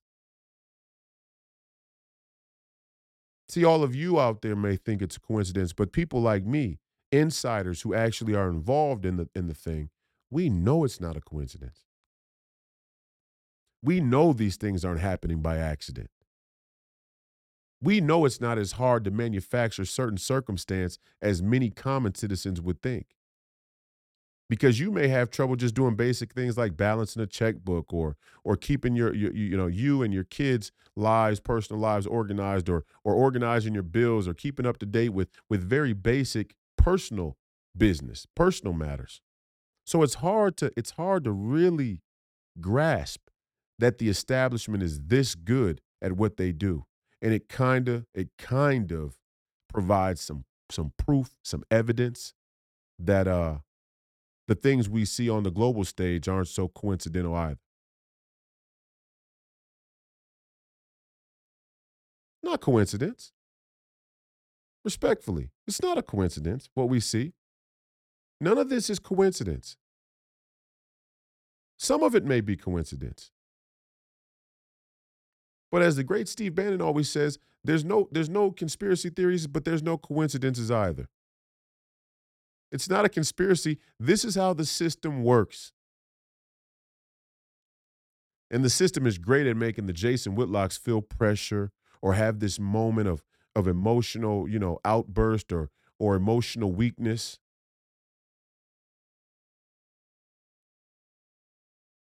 That fracture him in a person like me.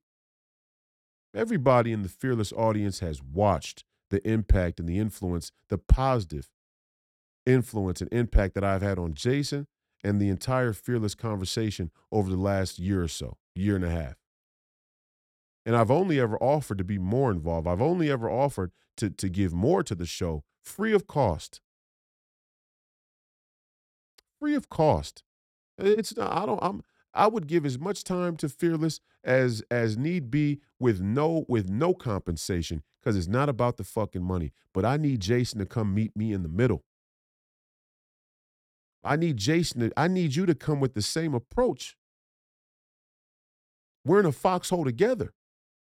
I can't be thinking about sacred honor and national honor and victory And you be thinking halfway about those things, but halfway about building an audience through some superficial technique like talking sports.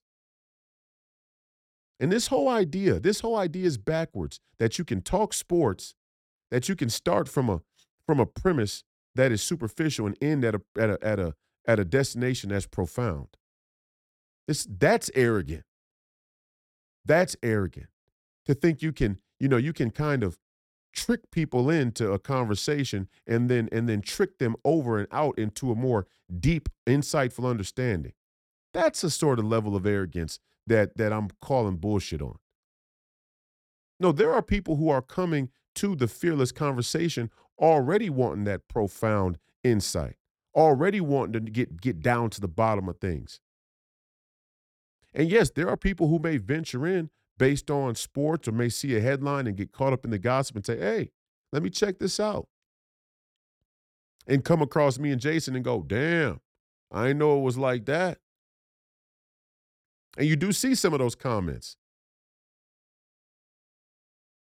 But if that's what's actually taking place on your show, if that's what's actually happening in the fearless community, in the digital fearless community, why would we be at the place where I'm now off the show or out of the camp because I had a criticism of you, a very vague and, to be quite honest, light-hearted criticism of you on my podcast? Isn't that what we're trying to do here? Isn't that more important than any beef? Isn't that more important than any disagreement that we have? That we can use the conversation and the time that we have, whatever small amount of time we may have left, to save this republic and preserve freedom. Isn't that more important than emotions? I thought facts don't care about your feelings. Who brings more valuable facts to the show than I do? Respectfully to everybody else. Who brings more history? Who brings more political history? Brings more historical context than I do? And I'm not tooting my own horn. I'm just asking the question. If facts don't care about your feelings, aren't facts worth more than the emotion, the petty emotion or beef, so to speak?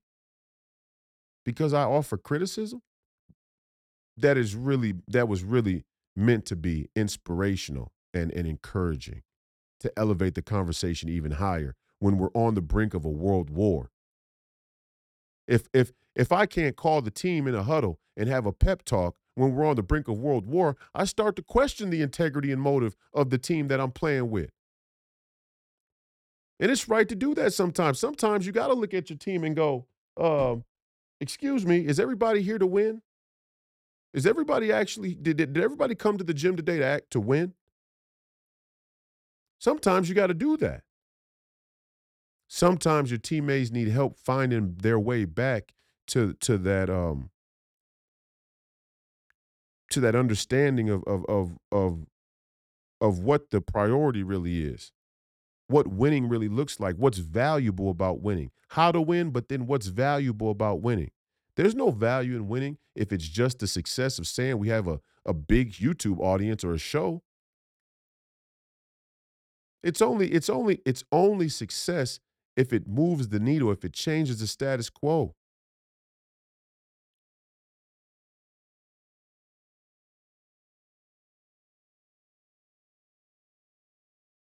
With love and respect. And still today, I'm still not being disrespectful of Jason Whitlock, in my opinion. If you think so, you're probably just soft. You're probably just soft and you need to take a strong look in the mirror. I'm not talking about Jason. I'm talking about people who may be listening or watching. If you think this is a level of conflict that is just, is too much, you're probably soft. You're probably one-fourth of the reason why we're in the place we're in this country. Lukewarm, milk toast, soft. And this country has become soft. And it's not just BLM activists and purple-haired white liberals from the university that have this profound softness to them. It's also us in the conservative movement who can't take a little criticism, a little constructive criticism, a little pep talk to elevate the conversation. Everybody's too damn worried about their own image. And it's a criticism that I have across the entire conservative movement since since I've been in it, is the lack of organization. And sure, we want things to be decentralized. And sure, it's good to hash these things out. It's good to have what the MSNBCs of the world are calling a civil war within the conservative movement or the Republican Party. That's a good thing. It really is.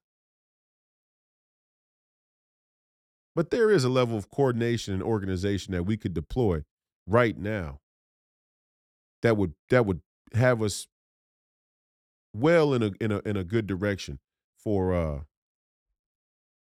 2024. There's stuff we could do. There's things we could do. Christina Caramo knows.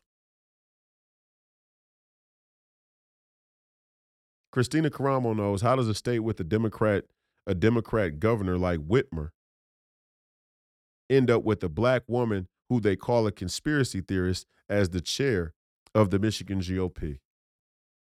Just because she put the work in, because she was dedicated, she was committed.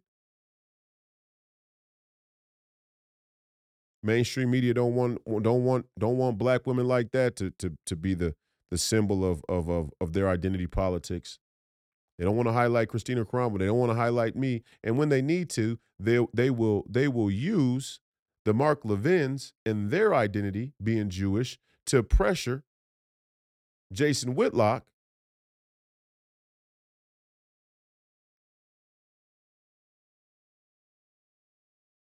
throw his animus towards me.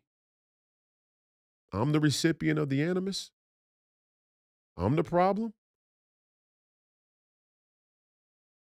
Really?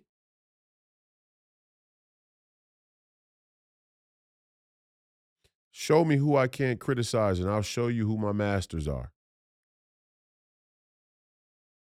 Show me who you can't criticize, and I'll show you who your masters are. And I said it before, and I'll say it again to close. I think it's despicable. I think it's disgusting. I think it's completely disingenuous and dishonest that we spend so much time talking about how riddled the black community is with any number of social ills, whether that be black on black crime, or drugs, or gang violence, or fatherlessness. And the war on drugs and the Iran Contra scandal were at the heart of that change in the black community. At least they played a big role in it. Big role. And NEOCON Mark Levin was right there as chief of staff for the attorney general, and not one person of note saw a day in court, or a day before a congressional body, or any of these indictments or investigations that Donald Trump is facing. Nobody saw any of that for the Iran Contra scandal. We got to get clear about this stuff now. We got to figure out who is who. And the only way we can do that is to talk openly about it. If we're going to be soft and emotional and, too sensitive to be able to have any conversations out in the public, why am I hiding? I mean, I'm just saying, you say private conversations, it's nothing, nothing was said that has not been said before in the public. And that's the rule. You don't share information about people in the public without them saying it's okay if the public doesn't know it. That's the general rule. We all know it. Come on, Jason, you've been around a long time. If it's something private that you discuss with somebody and you share that, and the public doesn't know it, that's different. But if I repeat something in my podcast from a conversation we had that you say in your show all the time, that ain't no betrayal of trust or secrecy or privacy. Give me a fucking break. How many times are you on your show talking about people who you know from the broadcasting or media industry, and you reference conversation or personal knowledge that you have about them? Pot calling the kettle black and towards me? Yeah, something else is going on here. Something else is going on here, but I don't want to spend any more time on it. you know what's right and what's wrong. And you got to make you got to make those decisions for yourself, and you got to walk that journey by yourself. This ain't about attention. This ain't about you know, kicking up unnecessary controversy for the podcast. I would much rather be on the Fearless Show talking about World War III. I would much rather be talking about Republican politics and how MAGA and America First citizens can take back power in their citizenship and become political activists to try and save this republic. I would much rather be talking about that. I would much rather be talking about the prospect of going to war on the Eurasian landmass and what it really means, what it could look like. There's so many scenarios, we don't even have enough time to go over all of it. I would much rather do that. And maybe you don't want to do that. Maybe you want to keep doing baby food for black folks. And that's what it is. And Mark Levin gets a kick out of it. I'm sure he does.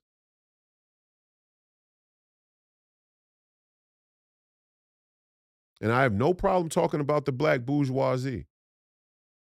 In fact, I think I'm much harder on him than Jason is even. Constantly criticizing the black bourgeoisie because I don't think there's any difference between them and Mark Levin. I think they're all servicing the exact same position because they're all servicing the exact same status quo. They're preservers of the status quo. They're purveyors of a corrupt status quo. But I damn sure am not scared to mention Mark Levin's name or anybody else for that matter. The people that I work with, the people that I work for, they can take criticism. Like in the Big Three, for example, I heard somebody say, somebody asked the question, so you can play in the Big Three, but Jason can't talk about football? First off, let's put some parameters and some constraints around that thought. Um, I play in the Big Three 8 to 10 weeks out of the year, 8 to 10 weekends. And I fly in on a Friday and I play on a Saturday and I leave on a Sunday. In most cases, most scenarios, most of the time. So you got about a day and a half worth of basketball. And every time I get to poke my finger in the mainstream media's eye by talking about the politics they don't want the mainstream audience to see because we have televised games on CBS, I'm going to fucking do it. And me and Ice Cube could disagree, and me and Ice Cube have disagreed in the past. When I talk about it, Ice Cube don't get sensitive and block me on social media or block me from text messages. Or when me and Jeff Quatnitz may have a disagreement, which I'm sure maybe me and him would have a disagreement right now about Israel. I could text him right now, and he'd say, you know what, man, I love you. We disagree, but I still love you. That's man shit. That's real shit.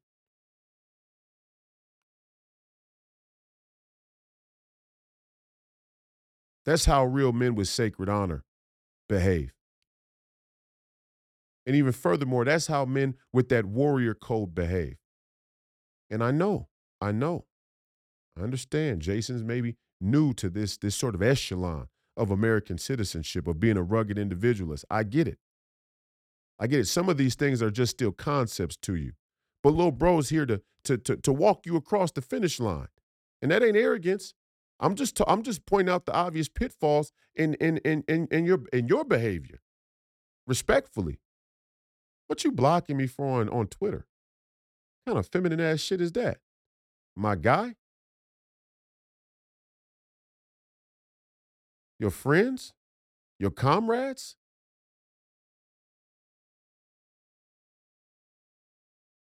Because what? Because I said exactly what you said? You're married to your career. We all know that. You don't have a wife. You don't have children. You've said that on the show many a times. You've talked about that. And you've talked about your career and this fight in Fearless, this journalist thing, taking the place of having a family. And what I pointed out is the pitfalls of that. And there are pitfalls of that. And so who's the arrogant one? Me for saying it, or you for not being able to accept it or acknowledge it?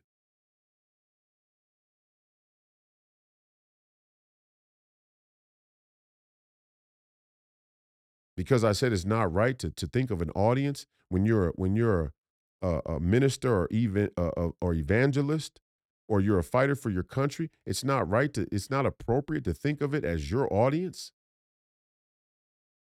It's not even appropriate to think about it as your career.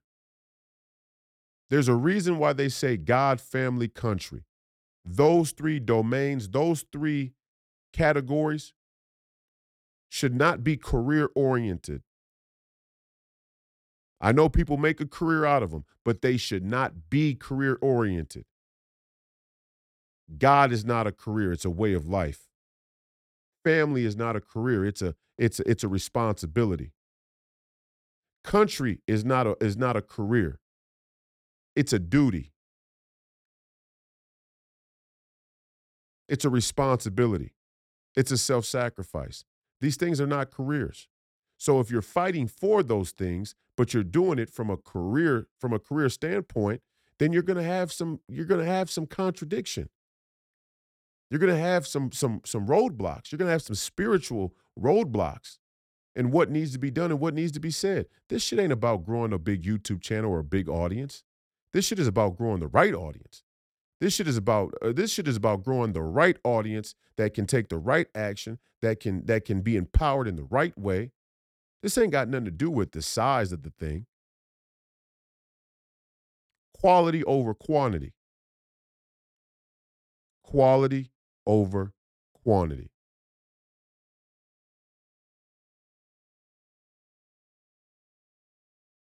My good friend Jason Whitlock, I love you. Again, to anybody out there who's in the fearless audience, if you stop watching Jason Whitlock because of anything I'm saying, then you're no friend to me. I want you to keep watching Jason Whitlock in hopes that you can give Jason that feedback and that encouragement, that spiritual encouragement to elevate the conversation to the next level, to take that final leap, to wake up and realize who the Mark Levins are, despite whatever personal relationship they may have.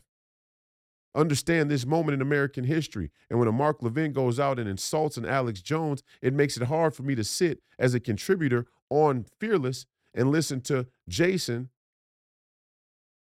give respect and love, a high level of respect to Alex Jones, but knowing that the person who sits at top of the company thinks of Alex Jones as a joke, somebody who he can belittle. The same way he thinks he can belittle Matt Gaetz. The same way in private, I'm sure he belittles Donald Trump, a wave rider. If Donald Trump's momentum wasn't so big, if Donald Trump didn't have such an overwhelming following, Mark Levin would be berating him. And it's not just about Mark Levin. Let me be clear. I'm picking his name out because he's involved in the situation. He's a part of the situation, whether directly or indirectly. He's in this little ecosystem. But it's what Mark Levin represents. They want you to think Mark Levin and McCarthy and Mark Levin and McConnell or these are the same people. There's an outer guard that poses as alternative mainstream conservatism that's just as much a part of the status quo as any of those people. Just as much as a part of the status quo, preserving the status quo, just as much as the usual suspects. And we got to make a choice about that right now.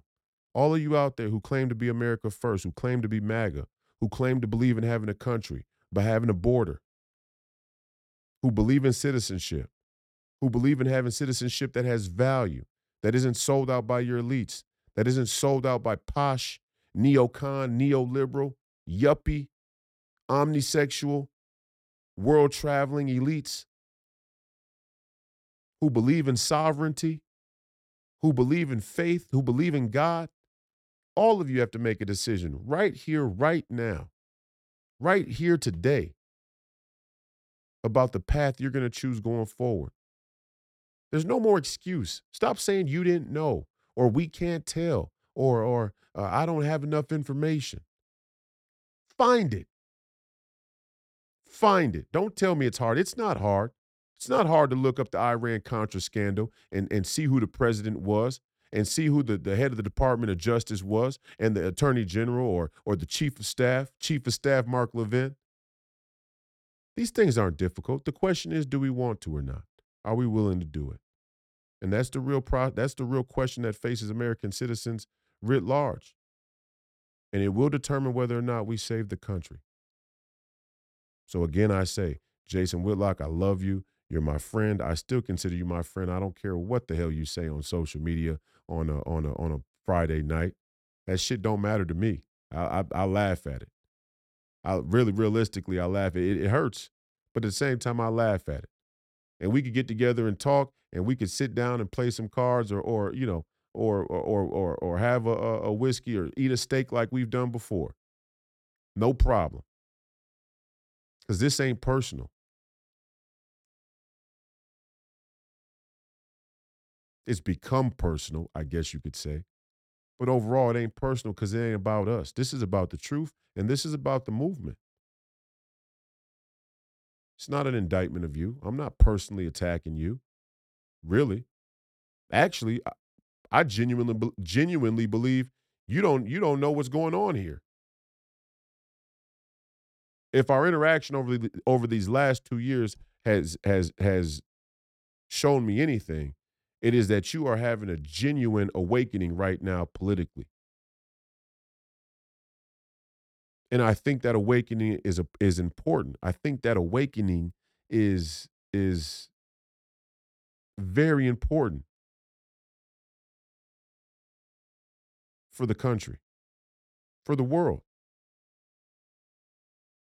So this ain't personal. I wish you would stop making it personal. Don't ever in your fucking life go to social media and say that I'm doing something for attention. If I wanted to have attention, I'd wore a fucking dress for the NBA scumbags that all of y'all still cover. Let's be honest. Y'all want to talk about the NBA. Y'all want to talk about the NFL. Y'all want to talk about the same woke companies that have sold the fucking country out. I don't want to give those motherfuckers another dime of energy, another dime of my money, another dime of my time. Y'all are wasting your time talking about these buffoons, these idiots, these sellouts.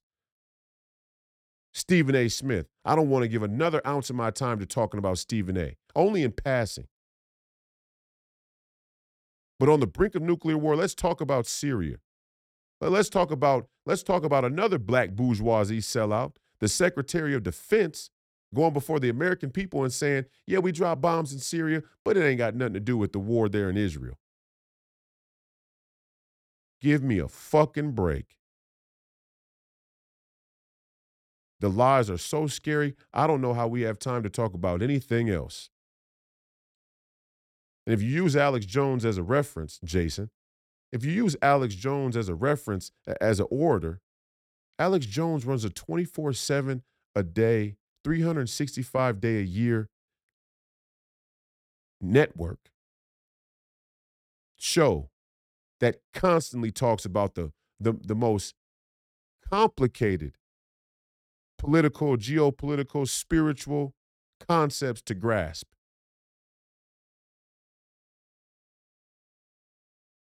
Mark Levin can't hold a fucking candlestick to Alex Jones. And as soon as we all wake up and start to understand that, we could start to save this republic. When we start to accept the reality that no matter how imperfect an individual may be, that their net contribution, the positive nature of their net contribution is what we must look at first. When we start to accept that the Mark Levins of the world can't hold a fucking candlestick to Alex Jones, then we can start to save this country.